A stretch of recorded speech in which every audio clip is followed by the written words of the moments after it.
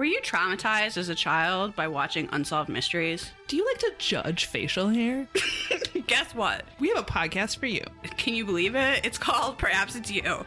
And it is an unofficial Unsolved Mysteries rewatch podcast. We're your hosts. I'm Samantha. I'm Liz. We're two cool mystery ants, not really, watch an episode of Unsolved Mysteries each week And tell you about it. We update you if any of the mysteries have been solved. We rate the episode on a scale of Robert Stacks. We can give episodes a possible 5 out of 5 Robert Stacks, although it rarely happens. Very rarely. We also complain about what everyone is wearing, and it doesn't really matter if you know anything about Unsolved Mysteries or not. You should tune in because it's the #1 podcast on iTunes. Yeah, you can find us on Google Play, Apple Podcasts, most podcast platforms. You can also check out our website, perhapsitsyou.com, or find us on the social medias at Perhaps It's You. And get out there and solve some mysteries, bitches! yeah. Arizona, 1931.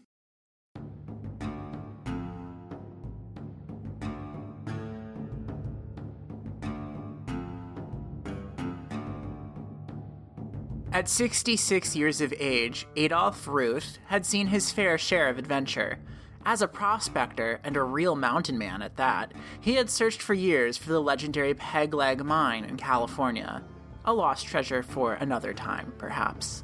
Unfortunately, age had caught up to him. Instead of gold nuggets, he returned back home with a broken leg that required several pins and the use of a cane. In addition to living large and dangerously, Ruth had made time to raise a family, which included his son, a successful lawyer named Irwin. In 1912, Irwin came to the aid of a gentleman named Pedro Gonzalez, who had gotten into a little bit of legal trouble. Gonzalez claimed to be a descendant, on his mother's side, of the local Peralta family, who, it was rumored, had come into wealth almost overnight under mysterious circumstances. As thanks for his help, Gonzalez told Irwin Ruth the secret behind his family fortune. Many years ago, they had come upon a hidden mine, known only to their clan, but that had unfortunately gone missing over the decades. He then gave Irwin a series of old, dusty maps that reportedly show the whereabouts of what was known as the Lost Dutchman's Mine. Irwin, being a man of law, found the maps nothing more than fantasy, and passed them on to his more eager, adventurous father. Adolph, which, by the way, was a name that was just a few years away from becoming very unpopular to give to your baby, decided to take the maps as a challenge. Perhaps Ruth's pride had been damaged, along with his leg, that is, from his failures in California. Maybe he had something to prove. So in June of 1931, Ruth set off for the Superstition Mountains, a range that was known to live up to its reputation. He didn't come back. With law enforcement close at hand, Irwin kicked off the search for his father. The hunt turned up a ranch owner named Tex Barkley, who had equipped Adolph Ruth with provisions and also told him that his search was incredibly dangerous, especially for a disabled man in his upper 60s. Far from being deterred, Adolph failed to heed these warnings and set off into the gorge. Months passed without any sign of Adolph. Then, in December of that year, the search turned up something that only raised more questions than answers. A skull found in the canyons of the mountains. An anthropologist was called in, and using dental records and photographs of Adolph Ruth, came to the tragic and disturbing conclusion that the skull belonged to the lost outdoorsman. But then, where was the rest of him? Of concern was what exactly had been done to the skull, which had not only been severed, but contained entrance and exit holes at the front and the back. Investigators determined that Adolph Ruth had been shot via shotgun blast at point-blank range. A month later, the headless remains of Adolph Ruth were discovered just yards away from where the skull had been located. Intact were his belongings, a pistol that had not been fired, and other personal effects. Mysteriously, the map supposedly leading to the mines was absent. Only a note, discovered in Ruth's checkbook, contained any clues to what may have happened. It said that Ruth had actually managed to discover the location of the mine, and his last words were the Latin, Veni Vidi Vici. I came, I saw, I conquered. No criminal investigation followed, much to the anger of Erwin and his family. Investigators ruled that Adolf had committed suicide by gunfire, despite the fact that his gun had never been discharged. In the end, Adolf Ruth became a victim of the notorious Lost Dutchman's mine and its reputable curse. He would not be the last.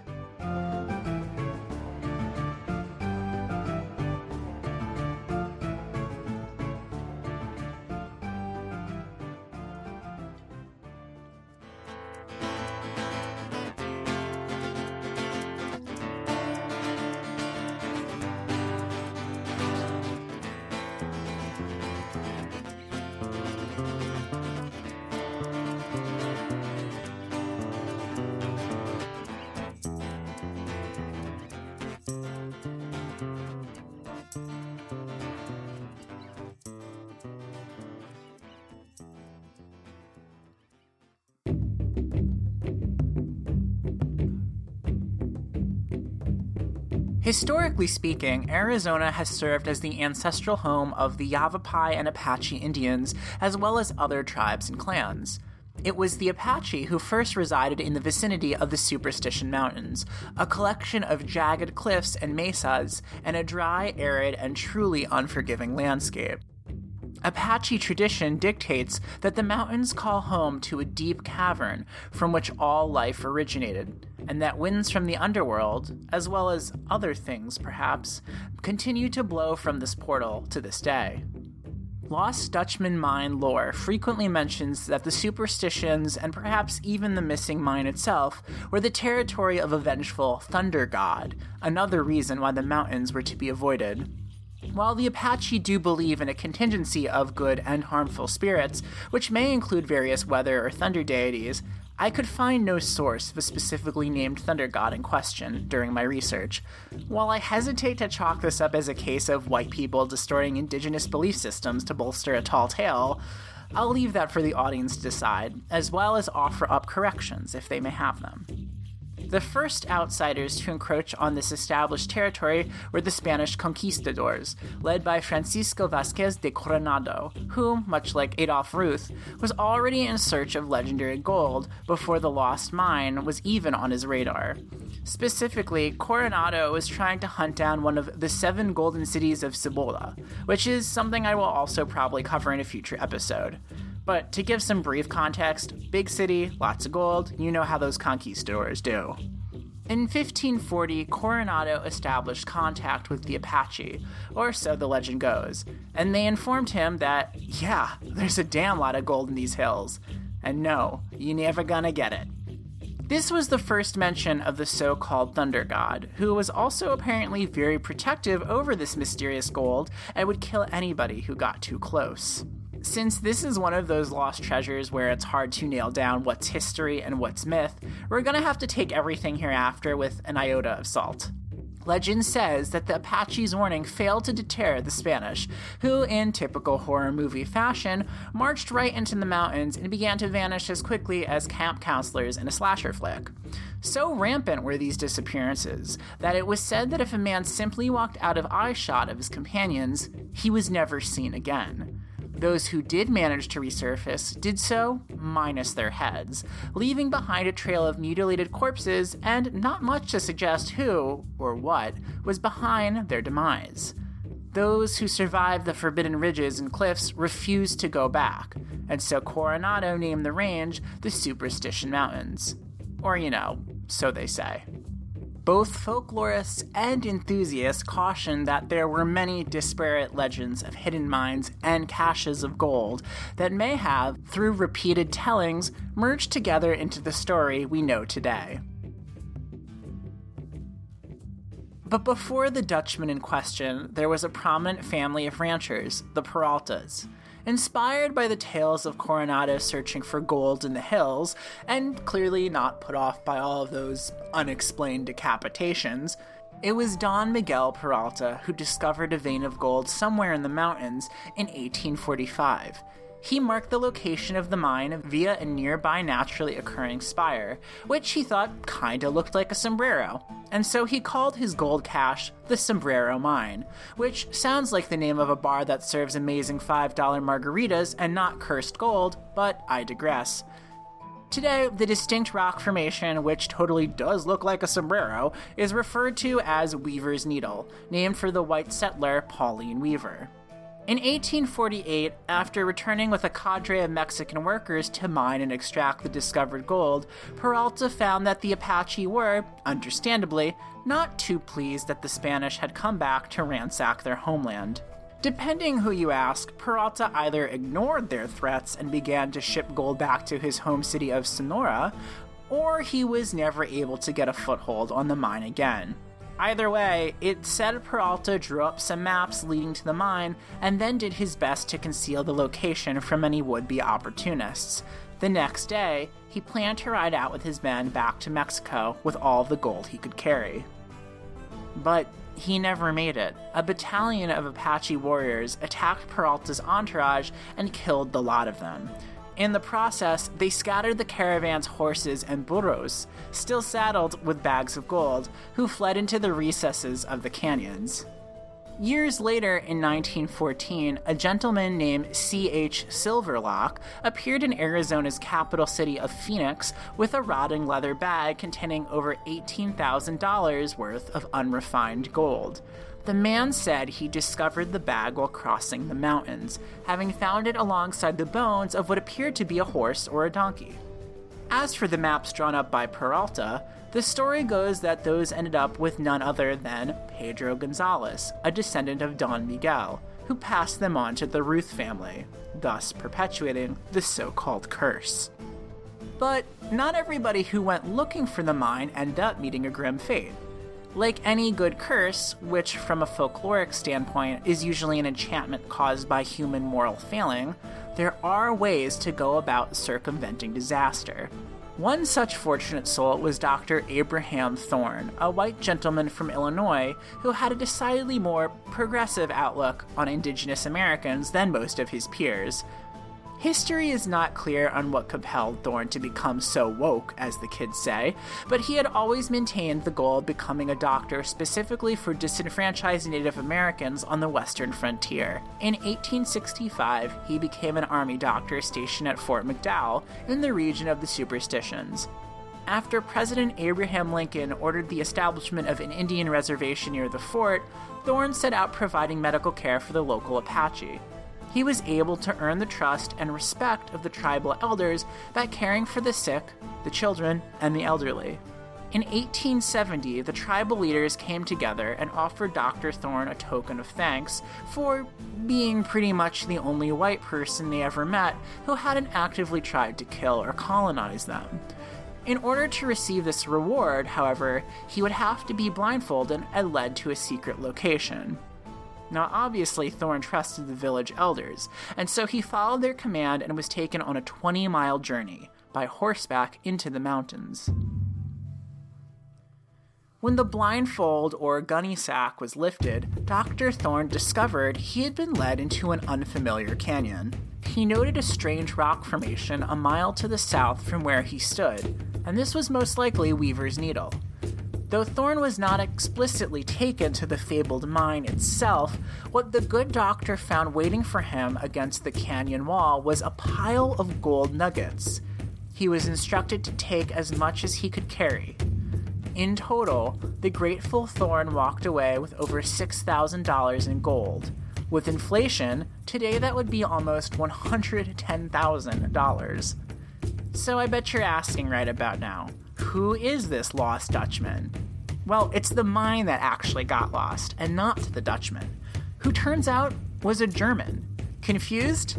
Back in the day, Dutch was the catch-all term from people from Germany, a corruption of the word Deutsch, as in Deutschland. And the Deutsch in question was a fellow named Jacob Waltz, who migrated to America in 1845 with the desire to strike it rich.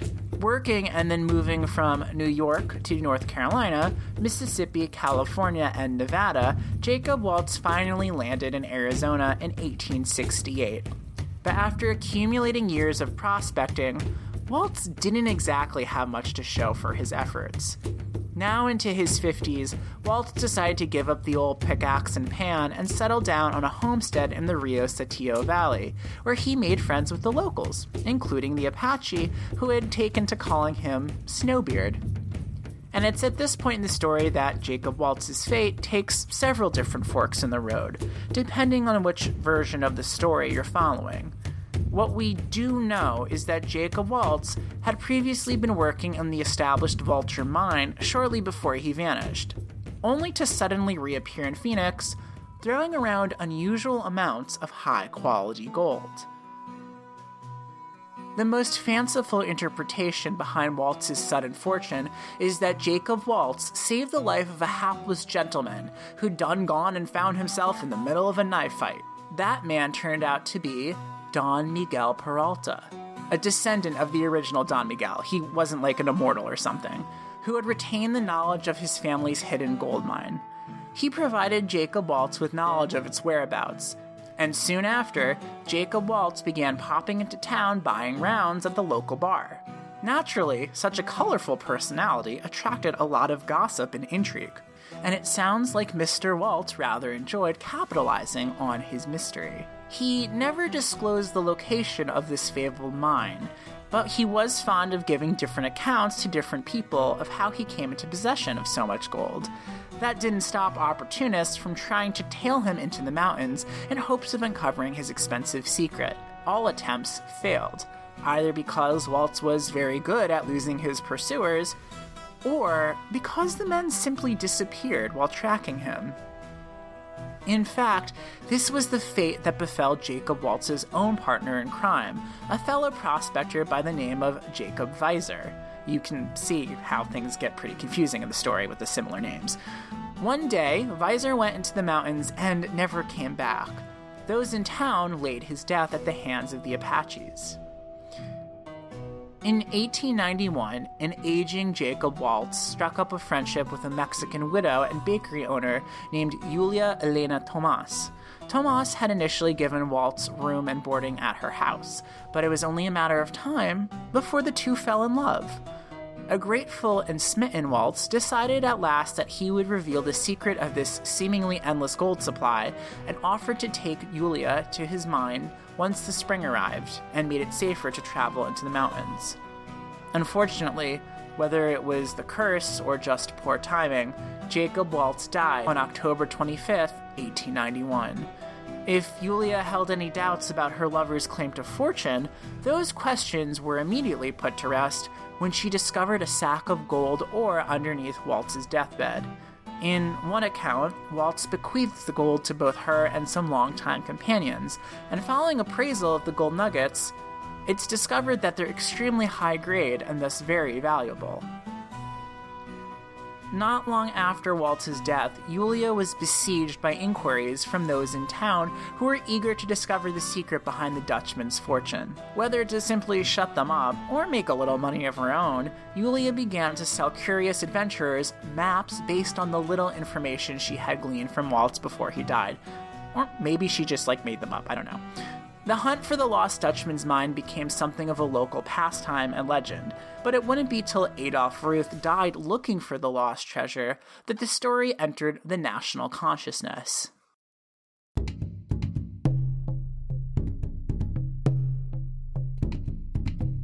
Now, we're almost done covering the general background, but believe it or not, there is one final peculiar footnote in this story. About 10 years after Adolf Ruth made his final journey, a hiker traveling through the Superstition Mountains tripped over a rock that had been concealing 4 carved tablets. These stones contained cryptic imagery and crude maps with an engraved heart in the center bearing the date 1847, the year before the massacre of Don Miguel Peralta and his men at the hands of the Apache. These Peralta stones, as they came to be known, were thought to be yet another clue in the hunt for the lost Dutchman's mine, providing a valuable resource for many treasure hunters. But there's 2 major problems with the stones, which can be seen by appointment, by the way, at the Superstition Mountain Historical Society. For one, testing on the tablets indicated that they were carved with tools that just didn't exist in 1847. And 2, the Peralta family may have never existed to begin with, at least as we know them from legend, making the stones a forgery. In the stories, the Peraltas are a cattle ranching family from Sonora, Mexico. That surname carries a reputation, as it was the name of the Spanish governor of New Mexico in the 1600s, Pedro de Peralta. But there are no documents or historical records proving that an established Peralta family had a ranch in the Superstition region at the end of the 19th century. A Peralta family did, however, own a mine in Valencia, California, around that same point in time. When the mines dried up, the patriarch of the Peralta family tried to swindle a land grant out of an Arizona doctor, who ended up with nothing, while the Peraltas pocketed his cash.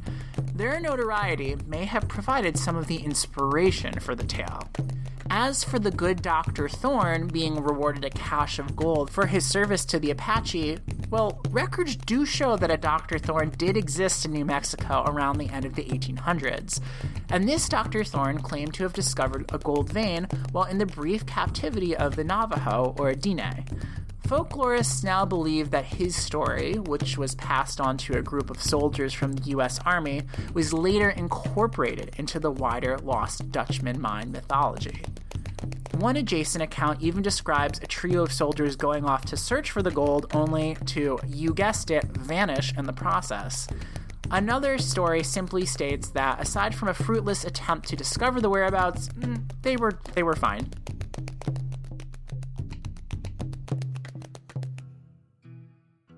That brings us to the eponymous Dutchman, who, surprise, did in fact exist. The most likely candidate was a man from Württemberg, Germany, whose arrival in America roughly coincides with the timelines of the Waltz of Legend. But depending on who you ask, the real-life Jacob Waltz might not have been just another lucky prospector who chanced upon a great find. He may have been a thief, and a murderous one at that. Waltz and his pal Weiser didn't just leave the Vulture mine where they had been employed. They had been dismissed after it was discovered they had been pocketing the gold for themselves. The somewhat anticlimactic and rational explanation for Waltz's fabled mine was that there was no mine at all, and that the Dutchman in question had just been spending the gold he'd stolen from his previous employer. Others argue that the ore Waltz had brought into Phoenix was of too high a quality, and unlikely to have come from an established mine like Vulture. One story tells of Waltz and Weiser coming upon two miners and then killing the men, either using the cover story of having mistaken them for Indians, or because they were just greedy jerks.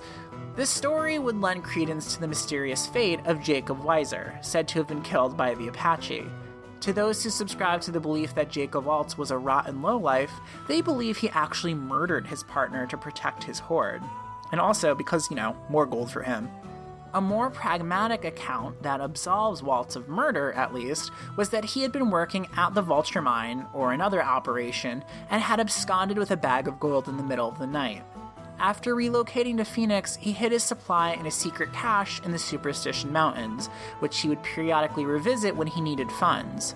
If so, this means that, there might actually be a supply of gold still lurking up there. Maybe. Probably not. Ultimately, it sounds like the Lost Dutchman's mine is just a culmination of a bunch of separate legends that somehow coalesce together in the retellings over the years. And we do know that there are a few theories out there about what the Lost Dutchman's mine, if it does exist, is or isn't. But what about the curse?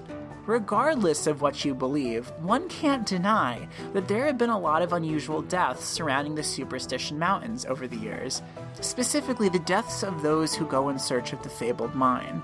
Some of these accounts are verifiable, and yet others may be additions to the overall mystique.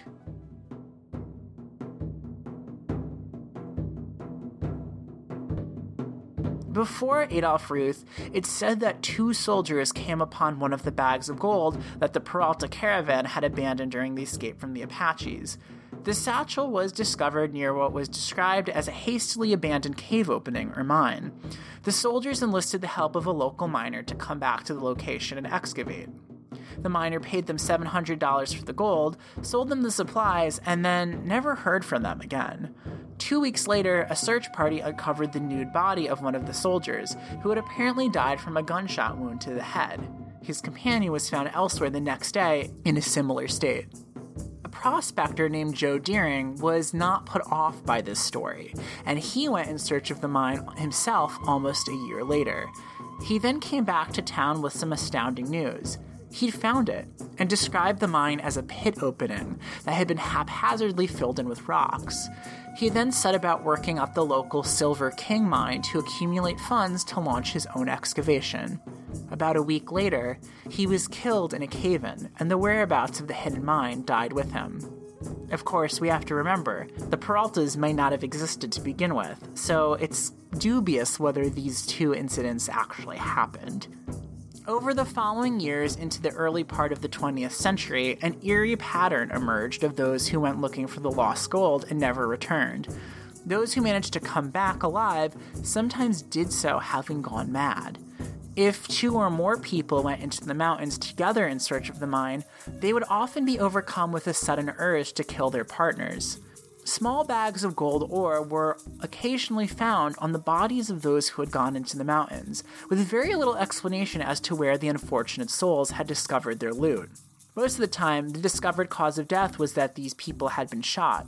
Other bodies were found with their heads missing, as was the case with adventurer James A. Carvey, who had tried to find the mine by use of a helicopter. He landed near Weaver's Needle and went into the gorge. When he didn't come back, a search party went after him and discovered his headless remains. His skull was then found 30 feet away. Just as strange were the accounts of the survivors, those who had gone in search of the Lost Dutchman's mine, or those who were simply hiking the superstitions. They reported attacks from mysterious, unseen individuals who would throw rocks at them, or even try and shoot them at a distance. And this was well after the Apache had resided in the area. So, who was committing these violent assaults, and why? Consensus was that these mysterious people, if they were human, that is, were protecting something. These unexplained deaths continued into the 50s, and in 1984, the body of a well-known prospector named Wade Guzzler was found not far off from Weaver's Needle. Authorities searched his backpack and were shocked to find a supply of rich gold ore that, when tested, matched up with the records of the same type of gold that Waltz had left his beloved Julia Tomas. The cause of Guzzler's death? Gunshot. In 2009, a hotel worker named Jesse Capon went off in search of the Lost Dutchman's mine, having been an enthusiast for several years. His car was discovered abandoned with no sign of Capon anywhere close by. And then in 2012, his body was found lodged in a crevice. Around the same time, 3 hikers from Utah, Curtis Merworth, Ardeen Charles, and Malcolm Meeks, also vanished looking for the mine. Not long after they disappeared, an individual turned in a note they had discovered in a bottle floating in the nearby Salt River. The writer of the note claimed to have discovered the Lost Dutchman's mine, but had become trapped in the process. He provided directions to his whereabouts, but search parties found no trace of the writer or the mine itself. Thus, the note was deemed a hoax. But not long after, remains of 3 bodies were discovered.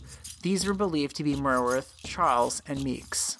So, I know what you're probably thinking right about now. What the right? Okay, so the reality is that it doesn't take a curse to kill you when you're in the Superstition Mountains. Even the most well-equipped hikers have gotten lost due to the magnetic rocks in the area distorting their compasses. And we all know that erratic compasses are part and parcel with stories about encounters with the supernatural. This no doubt paints a creepy picture of the mountains.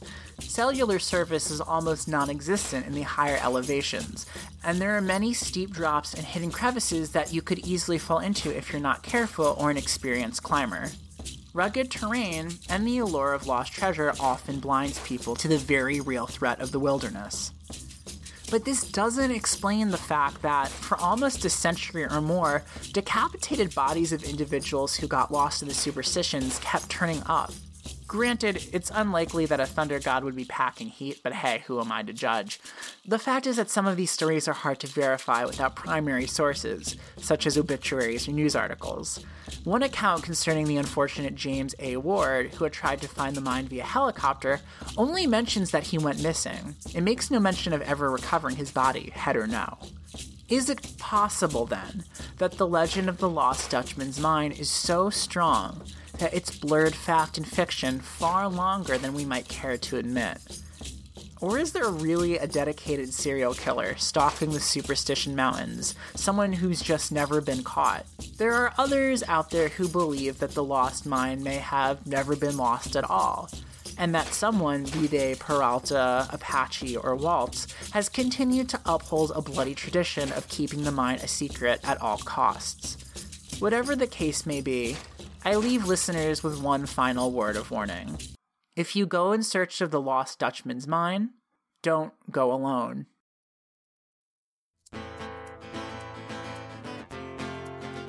Relic is written and produced by me, Maxwell. If you like what you heard and want to give me some internet gold, you can leave a 5-star rating and review on Apple Podcasts. You can also follow me on Twitter at LostTreasurePod. We also have a Patreon, which you can find at the website at relic.blueberry.net, and I promise there will be some new content there soon.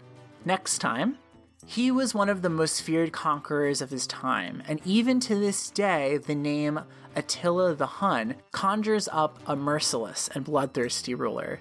But history shows us that Attila was a complicated figure, especially when it came to his death and burial. Where is the infamous ruler's burial place? What treasures might be lurking inside? And do we really want to go looking for them? The adventure continues.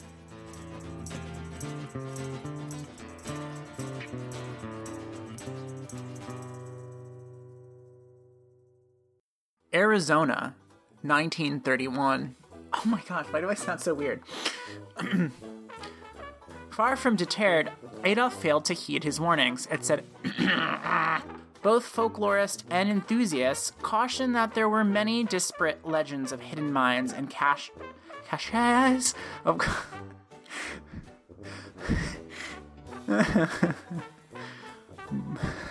Through repeated,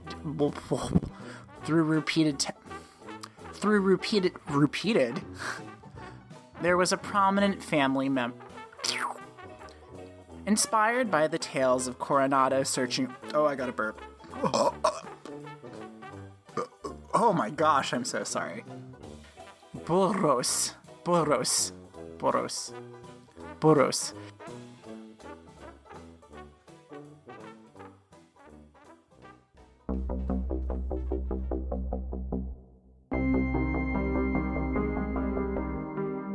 Hello, all you curious creatures out there. I'm Amber A.